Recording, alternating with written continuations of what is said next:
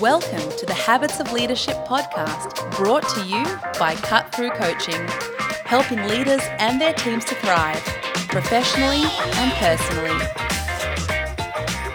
Hello and welcome to the Habits of Leadership podcast. Dan Hasler and Tim Perkins with you here from Cut Through Coaching, and today we are opening up the show to questions from our listening community. Every month or so, through the habitsofleadership.com website, listeners can submit their questions, and today we're going to be taking on questions from teachers and head of HR, as well as principals and people who run their own consulting companies. So we'll jump straight into it. Our first question is from Steve. He's a principal, and his question is a fairly simple one. It is, what would your top 5 books be for aspiring leaders or leaders looking to enhance how they lead? Tim, welcome. What would you say to Steve? In fact, if we're both going to give our top 5, that's probably going to be too many. Why don't you tell me off the top of your head, top 3 books? Top 3 books. Well, good morning, Dad. It's good to be here with you in lovely autumnal Sydney today. In where are we? End of May 2019. End of May? End of May. Middle of May. You're wishing your life away, mate. Middle of May. Middle of May. Either that or you got a time machine. Not sure which. Top 3 books Top for 3 leaders. Books. Well, it's interesting because, and thanks, Steve, for your question. Books about leadership. I think some of the books that we'll explore today are specifically based around leadership, but others are more peripheral to that with really good application to leadership, I would say. Right at the top of my list of books that I'm recommending to teachers and other people working in schools at the moment is Drive by Daniel Pink. Essentially, this is a book about motivation theory, and Daniel Pink looks in great detail at the differences between intrinsic and extrinsic motivation and the impact that developing extrinsically motivated workers or students or colleagues, the negative impact that can have on an environment. And the real need to invest into the idea of intrinsically motivated people and how you can go about developing intrinsic motivation. One of the things that's specific to schools that Pink explores in this book is the idea of rewards and punishments, and how the negative impact that rewards might appear to counterintuitively have on developing motivation in school kids and also in fellow workers. Daniel Pink talks in this book about the idea that rewards and punishments can really shackle creativity, which is the last thing that we want. He talks about the idea that it can also lead to unethical behaviour through people taking shortcuts in the work that they do, and really lead to a sense of short-term thinking. And all of those are, heading in the opposite direction to what we want to develop with our fellow workers and our students. He talks about the idea that rewards can turn play into work when we're really extrinsically motivated. And then conversely, he talks about the idea of the concept of mastery, which I'll touch on in another book that I'll reference in a minute. And the idea that mastery can turn work into play. And that idea that you're working towards something. And often when I'm speaking at schools or sporting organisations about this, we use the analogy of skateboarding, about that idea of really developing a skill through continued practice, continued effort until we get to a point of genuine mastery and the satisfaction that brings. Pink refers a lot to the research of Ryan and Deasy, 2 American academics who look at this concept of self-determination theory.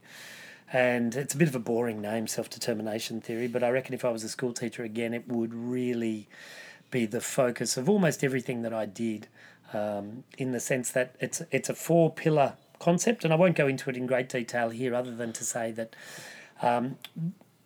Ryan and Deasy talk about autonomy, competence, and relatedness. And Dan Pink develops that a little bit further, and my colleague here, Dan Hasler, and I have taken it a little bit further again. And so for us, there's 4 pillars. The first of which is belonging, and that sense of really being part of an environment. Autonomy, the opportunity to have some choice, to have some say in what's actually happening. Mastery, the idea of doing something, as I just mentioned with the skateboarding, to a level where you become genuinely skillful of that thing, in that thing, and the satisfaction that brings, and the transference of that mastery to other areas as well.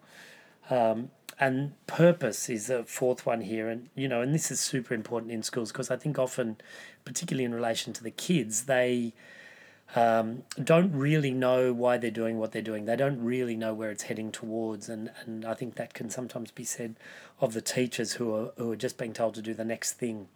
So those 4 pillars, super important.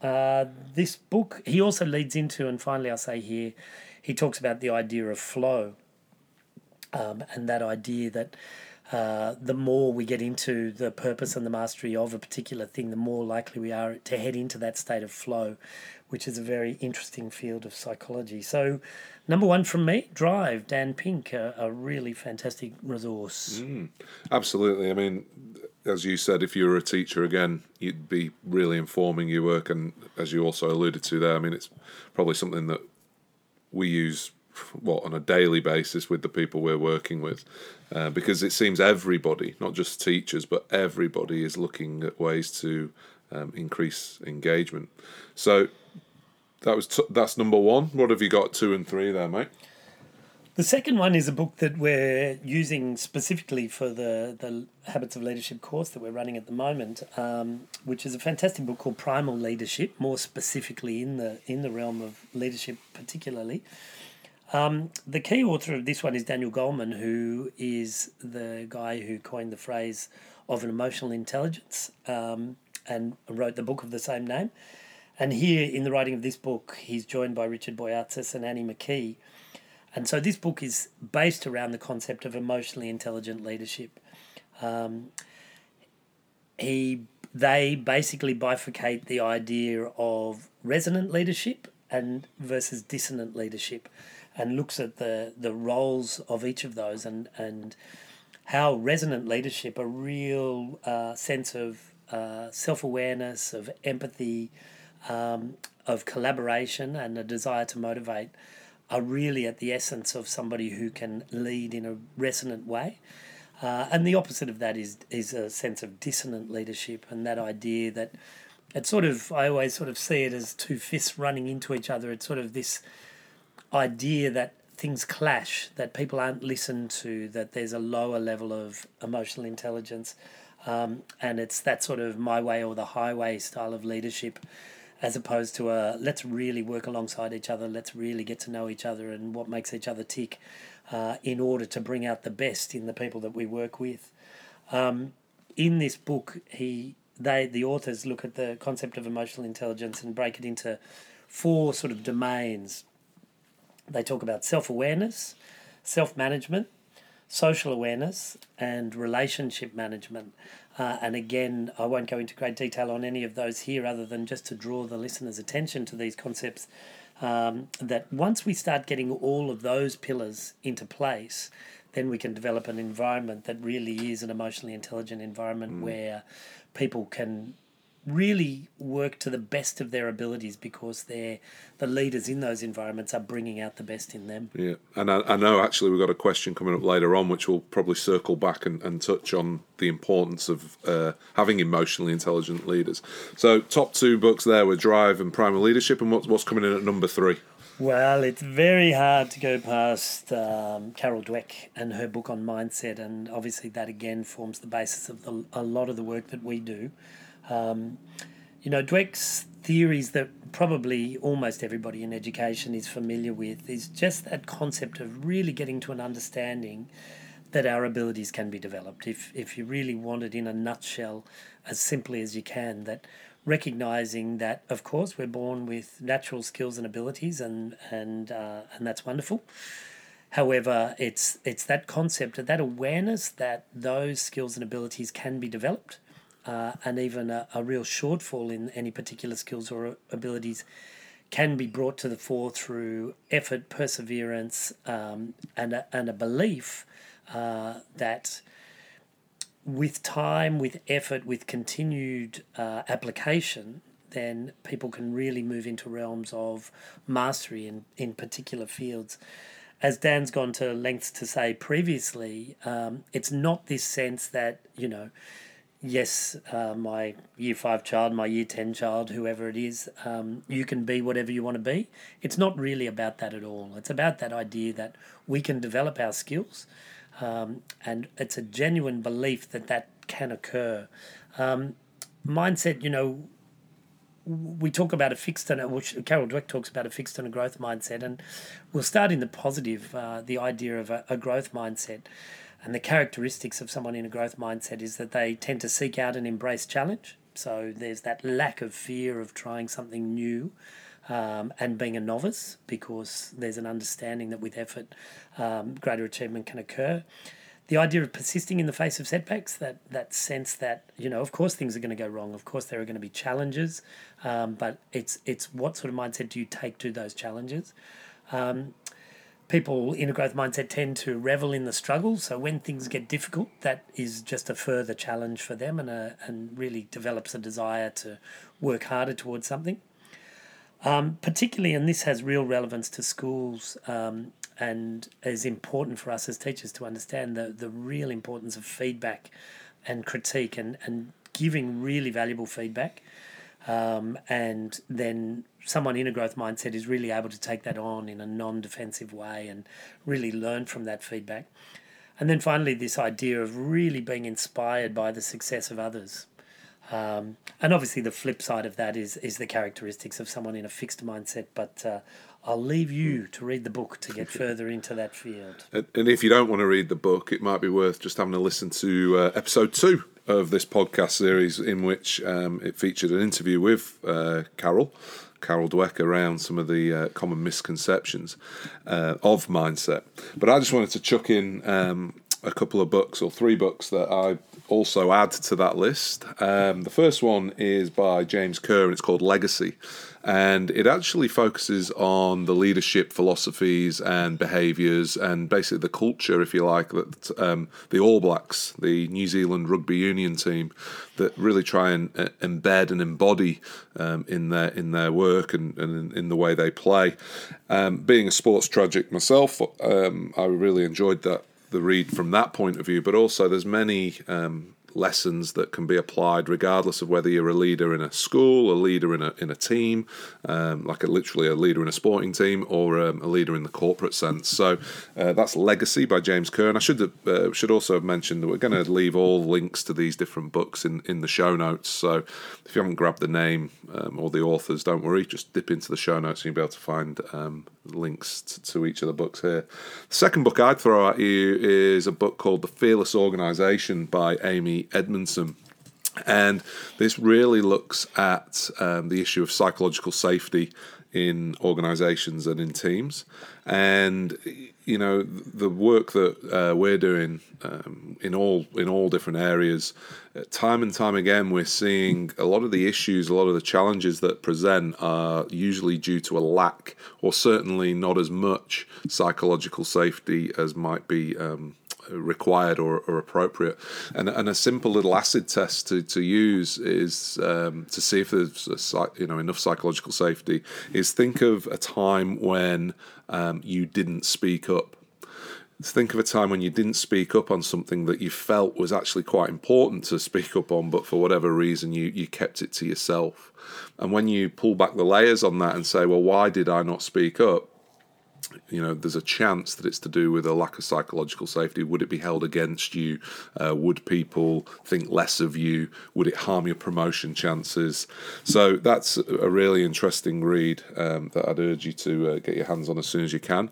And the final book I'd suggest, which I know, Steve, it takes it to 6 books, but this book is an absolute must in anybody's library, I think, and it's called The Coaching Habit by Michael Bungay Stanier. And I would suggest that this book, as much as perhaps Drive or Mindset, but maybe even more, has really influenced the way I personally work when I'm working one-to-one with people. Really taking the idea of being authentically curious to develop genuine empathy, and positioning yourself as not being the rescuer, as not being the saviour, as not the person who needs to have all the answers. This book really explores not only the theory behind why it's not very useful to try and fix everyone's problem, but it also gives you the really tangible specifics and a real good framework for having conversations. So there's 6 books for you to have a look at. And Tim, what's our next question? Rachel runs her own coaching and consultancy business, and she's an executive officer for a parenting body in Victoria. Thanks for your question, Rachel. How can we encourage and support school leaders to embrace parents as partners in learning across all schools to improve student learning outcomes? Dan, you've worked in a few schools as a teacher in your time, and certainly a lot of schools in your role as a coach and consultant. What do you think about this, the relationship with parents as partners to improve student learning outcomes? Yeah, it's a very vexed issue, I think, parents in schools. There's either too many of them or too few of them. A lot of schools say we want the parents to be more engaged, and yet we go to some where some schools say we just wish they weren't quite as engaged. They're the ones who are they never seem to be off campus. So there's no secret, of course, that having parents who have that real sweet spot of being engaged, it's almost fundamental in helping our students be the best that they can be. I have a bit of a throwaway line that, unfortunately some of our best efforts in school don't pan out because the kids go home. So whether it's high-performing kids who are chronically anxious because the parents are continually doing performance reviews on them at the dinner table, or whether it's kids who are going home and there's no consistent adult there. It's stimulating for all the wrong reasons. This issue of how do we bring parents in to the puzzle, if you like, is obviously one that many people are grappling with. So obviously in a podcast we're not going to be able to give definitive solutions because every context is different, but some of the ways that I've seen it work really well if you think about the different layers of engagement, if you like, so and bringing in, so just from this point of view of having parents understand what's going on. So some schools are using social media or apps like I think there's one called Seesaw, which is quite popular, and a lot of that is just to be able to show the parents this is what the kids are doing in class, and that can be quite useful, and particularly if it's then layered with a little bit of ideas, I guess, as to how parents might support them. An example that springs to mind is helping kids with solving maths problems or whatever. But by using these apps or these platforms, then teachers are able to demonstrate quite clearly to the parents the technique for doing, long division or whatever it is they're doing, so they can actually help the kids out in that way. Obviously, the next layer up is actually having parents, I guess, in the classroom, and we see this a lot in reading programs and or in cultural events or things which parents are typically there as a I'm not quite sure of the right word, but like a supplementary role, so there to enhance or amplify what the teachers are doing. But one particular way of engaging parents, which has been really interesting to me, is one I first found out about when I got a scholarship tour back in 2010, and I visited a school in the UK who were recognised as the government as being like one of the lowest performing schools. They went into what's called special measures, which in England, if you go into special measures, you're about a term away from being closed down. And the principal at the time, who's gone on to be a very good friend of mine, called Richard Gerver, he went about looking at, well, why is it the school is in such trouble? And a lot of it was just the cultural, the societal mindset that school sucks, and it wasn't a place for them. And one of the things that he did amongst a whole raft of things is he encouraged, or he reached out, if you like, to the parents and brought them in, not to help out, but he brought the parents in as experts. And he brought the parents in as experts, whether it's in mechanics or whether it was in cooking or whether it was in languages. And he would have those parents actually facilitate sessions that the kids could then opt into. And they called it university. So it was this idea that every Friday the timetable would basically cease. There would be no timetable as such. There would be no what you might class as traditional primary school lessons, and it would be university. And the language was very deliberate to sort of raise aspirations that anyone could come to university, and it would be an opt-in environment, and it would be led by the community. And he writes about this in his book. It's quite an old book now. It's called Creating Tomorrow's Schools Today. Again, we'll put the link into the show notes here. But I'd recommend it as a read for someone who's really wanting to change things up in their school, particularly if you consider your school to be a tough school. This, as I say, school was in special measures, a relatively low socioeconomic area, and yet they were able to do things just by getting out there and reaching out to the community. So another way of thinking about it as well, of course, is just capturing the parents when they are there. When it's I don't know, sports day or whatever. How do we get them engaged, I guess, in the conversations that are going around the school? My final thing is in terms of my final thing would be in terms of a resource, something I can actually point you to is the Department of Education down in South Australia put out a resource called Involvers, and again, the link will be in the show notes, where they actually spoke about specific strategies to go and reach out to different communities and communities of different cultural backgrounds as well. So, but Tim, you've worked in lots of school environments. What do you think about this? What are your thoughts when it comes to engaging the parents? Yeah, I think it's a really interesting question, and thanks, Rachel, and Dan's touched on a lot of aspects there about how to possibly best utilise the parents and when parents are in there and how to take advantage of those situations, and perhaps some of the good work that's happening at schools being undone in home environments which are less than optimal.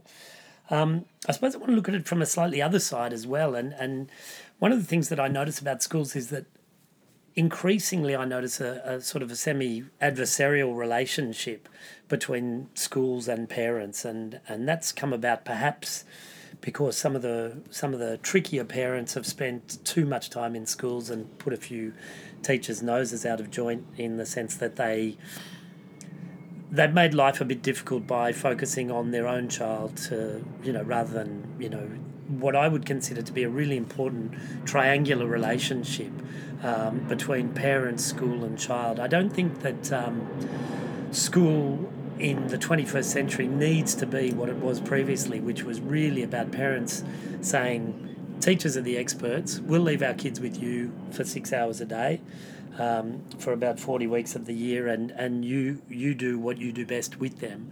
I think parents now want a lot more information, and I think they're entitled to a lot more information, but not in the sense that they're checking up on the school and asking about teacher credentials and trying to work out whether the schools are actually doing a decent job or not. I think that's the opposite of what I would suggest would be a healthy way to help improve student learning outcomes, which is this question. It's more about how can we really leave our doors open? How can we develop truly emotionally aware relationships with the parents so that we're all very aware as leaders in a school, as teachers in a school, as parents, and also as the kids who are the students in the school, that the education of a child really does involve all of those stakeholders.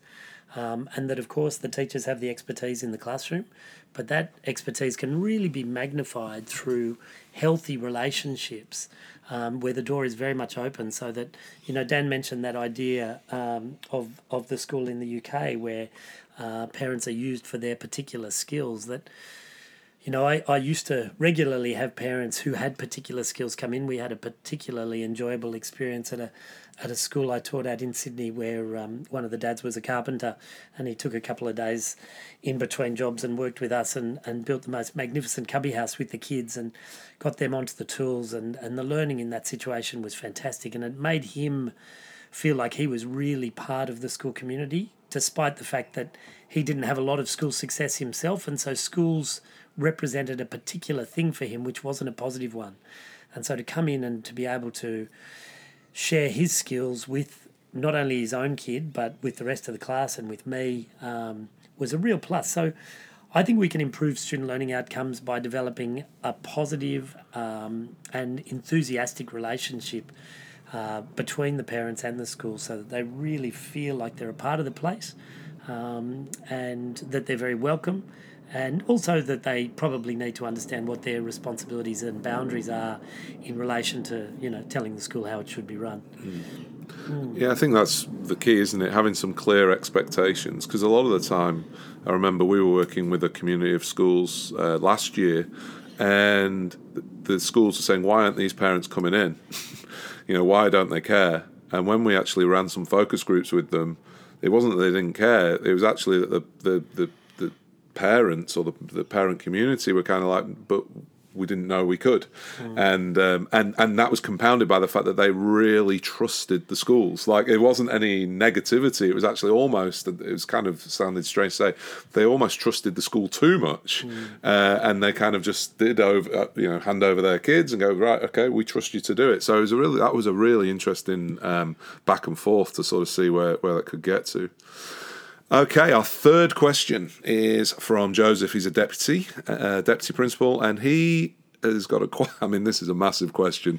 I think we'll only touch on a couple of the basics here, but the question is, what advice would you give a school looking to increase engagement in their students? And I'm wondering, obviously, if already there's a few threads that we're going to pull together from the previous two questions. But Tim, what would be one of your one or two key points? Generally speaking, what do we need to do if we're going to increase engagement in the kids? Well, it's a great question again, and I think it's absolutely essential, because I think engagement is low as a general rule, and the competition for kids' interests is severely challenged by what they're doing in their digital world, in their home world.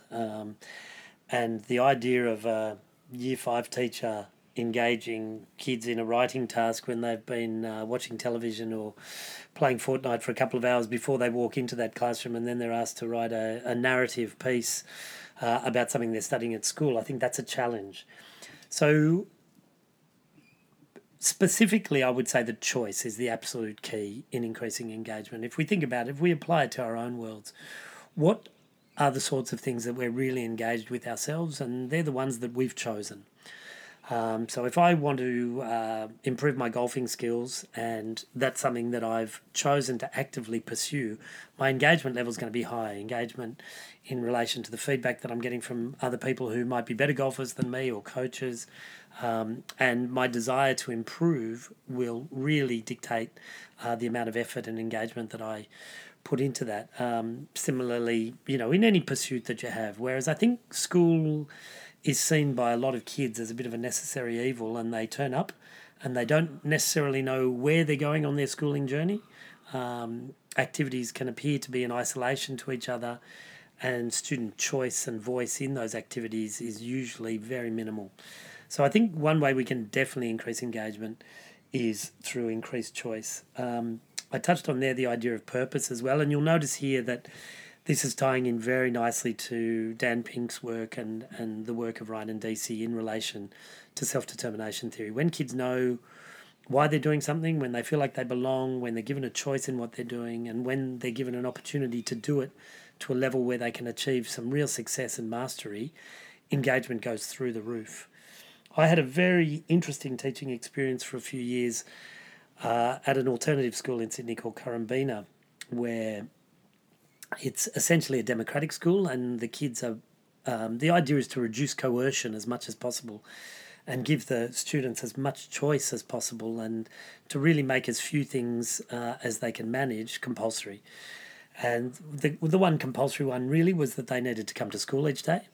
But beyond that, they were given a lot of choice about where they went on their learning journey. And that was based on the idea of A.S. Neil, or the philosophies of A.S. Neil from Summerhill School in England. Fascinating book to have a look at if you're interested in that. But yeah, I think choice is the absolute key. If we're going to reduce the answer to this question to one word, it would be choice for me. Which I guess would be there's a challenge there, isn't there, with what we'd like to do, and then balancing that with what schools are being increasingly told we have to do, whether that's raise standardised test scores or compete with, our Asian neighbours or whoever that might be. So The Finns, yeah.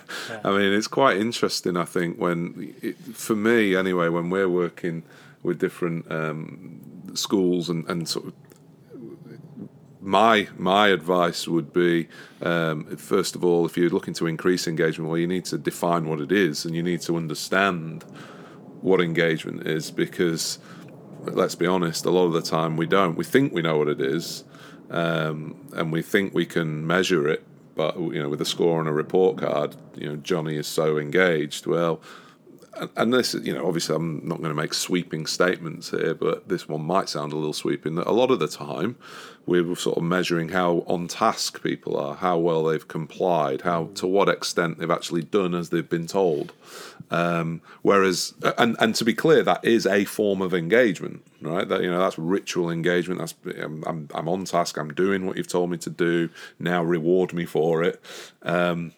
Whereas authentic engagement, and this is what I was saying, like a lot of these threads that we've spoken about before will come together. Authentic engagement, I'd do this without the promise of a grade or without the promise of a sticker or whatever. And I think that, and I'm not saying that this is easy to do, this is the very real challenge, because let's be honest, nowadays kids do have far more choice in their outside life than say we did, when we were growing up. So this idea of choice being necessary to be authentically engaged, but then recognise, well, to what extent are schools willing to go there? How can kids choose to demonstrate their understanding? How can kids choose who they work with outside of their immediate classmates? How can kids choose to engage with the community in a way which is actually authentic, rather than just, the classic imagine a business is looking for something? What would you say to them? Why don't we go out and find the business which is looking for a new design or looking for some input? And for me, that's, it absolutely screams back at the self-determination theory that you've spoken about, and it's I think it's a great opportunity, and in some school environments it is an absolute necessity, because we don't have any conformity. We don't have kids actually do it because they're looking around and they've kind of gone, nah, this is not for me. So defining what engagement is, what it actually looks, feels, sounds like, what it is we're after, I think that for me would be the first thing to do, because a lot of the time it's just assumed that we know what engagement is, but if you take 5 teachers, you'll get 5 different definitions. Yeah, I think that's interesting, Dan, because you talk about that idea of potentially confusing compliance for engagement. Kids who are sitting up straight, doing as they're told, handing in their homework, objectively meeting all the measures and criteria. But if you imagine a continuum with compliance on one end and engagement on the other end, you talked about that idea down there of being on task, and that very much fits at the compliance end. But Jeff Munns from the University of Western Sydney talks about this idea of being in task as opposed to being on task. And he's written some really great work on this concept of in task and on task. And I know one of his PhD students, Kate Winchester, also did some work on engagement related to this concept of in task versus on task. And the language, I think, of that is so brilliantly simple. When someone is in task, imagine, I often picture a kid playing in the backyard. Maybe it's, making mud pies, maybe it's damming a little bit of, water somewhere. They're so in task, they get into that concept of flow that I mentioned earlier. Time changes, they're so focused. They're not waiting for a reward for doing it. There's no audience watching them doing it. They're not getting a grade for it. They are truly engaged and in task. So how do we move into that area? And I think Dan's made a really good point there, that this is challenging, this is hard, but it's about us letting go to some extent as teachers and trusting that our students intrinsically know how to be in task. And if we give them choice, and I'm not suggesting a free-for-all or a laissez-faire sort of approach at all, but, offering 2 or 3 choices, all of which we're happy with, and listening if they've got a 4th one of their own, to see if we can move into that area of in-task, because that's when the real in-depth learning happens. And once that's happening, engagement takes care of itself, as does behaviour management in your classroom, interestingly. All right, let's move on to our final question here from Carrie, who's the head of HR. Her question is, do you have any suggestions to help leaders improve their emotional intelligence when working with their teams? When I raise it with them, the general response is either I'm wrong, i.e. they don't need to improve in this regard, or I've got to where I am by being like this. Why would I change now? So interesting question here for you, Dan. Let's throw to you. Yeah, anytime I hear a question around emotional intelligence or lack thereof, particularly in leaders, I'm immediately reminded of the book "What Got You Here Won't Get You There" by Marshall Goldsmith.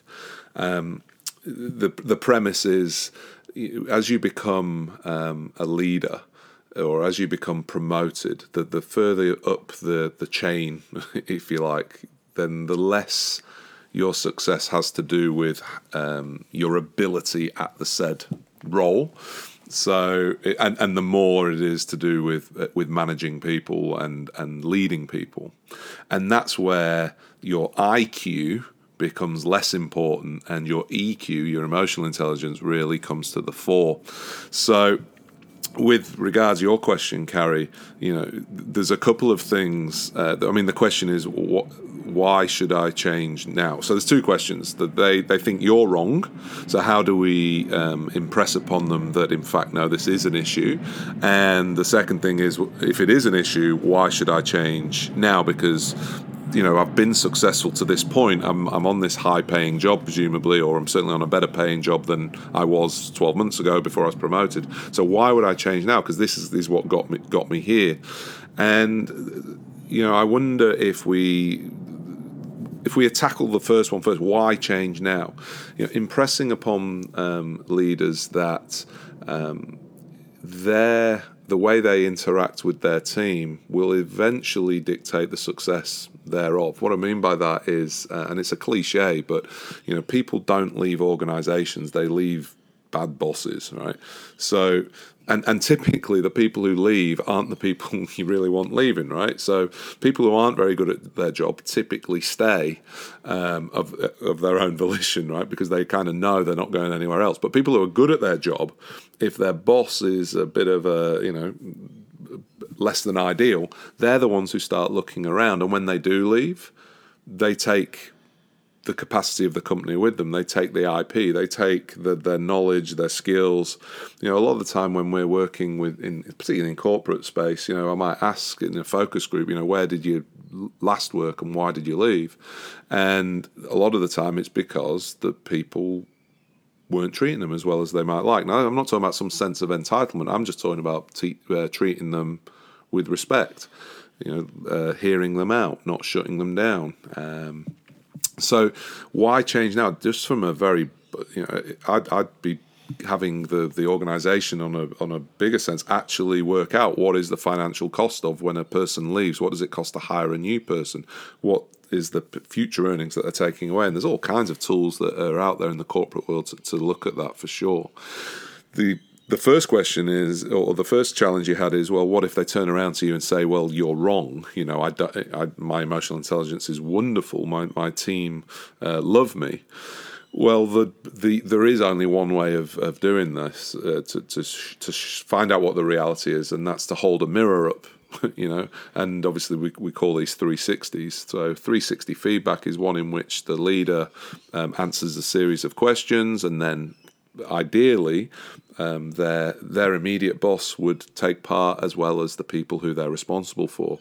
And then you curate all this and you feed it back. And what it does is it shows where there are correlations. It shows where there are synergies between what the leader believes and what the team leads. So, for example, the leader might say, I'm really clear on our team's direction and the goals, and all the teams go, yep, really clear on that. We know exactly what it is we're supposed to be doing and why we're doing it. But then there might be a blind spot where the leader says, no, I'm really caring. I listen to my team. I take interest in their personal lives. But the feedback they get from the team is, no, they're aloof, they're cold, they don't seem to care if I have a personal issue. And that's the only way in demonstrating to the people that there's something amiss. Up until then, it's just your opinion. as far as they're concerned. Up until then, it's just what you're seeing and you don't understand.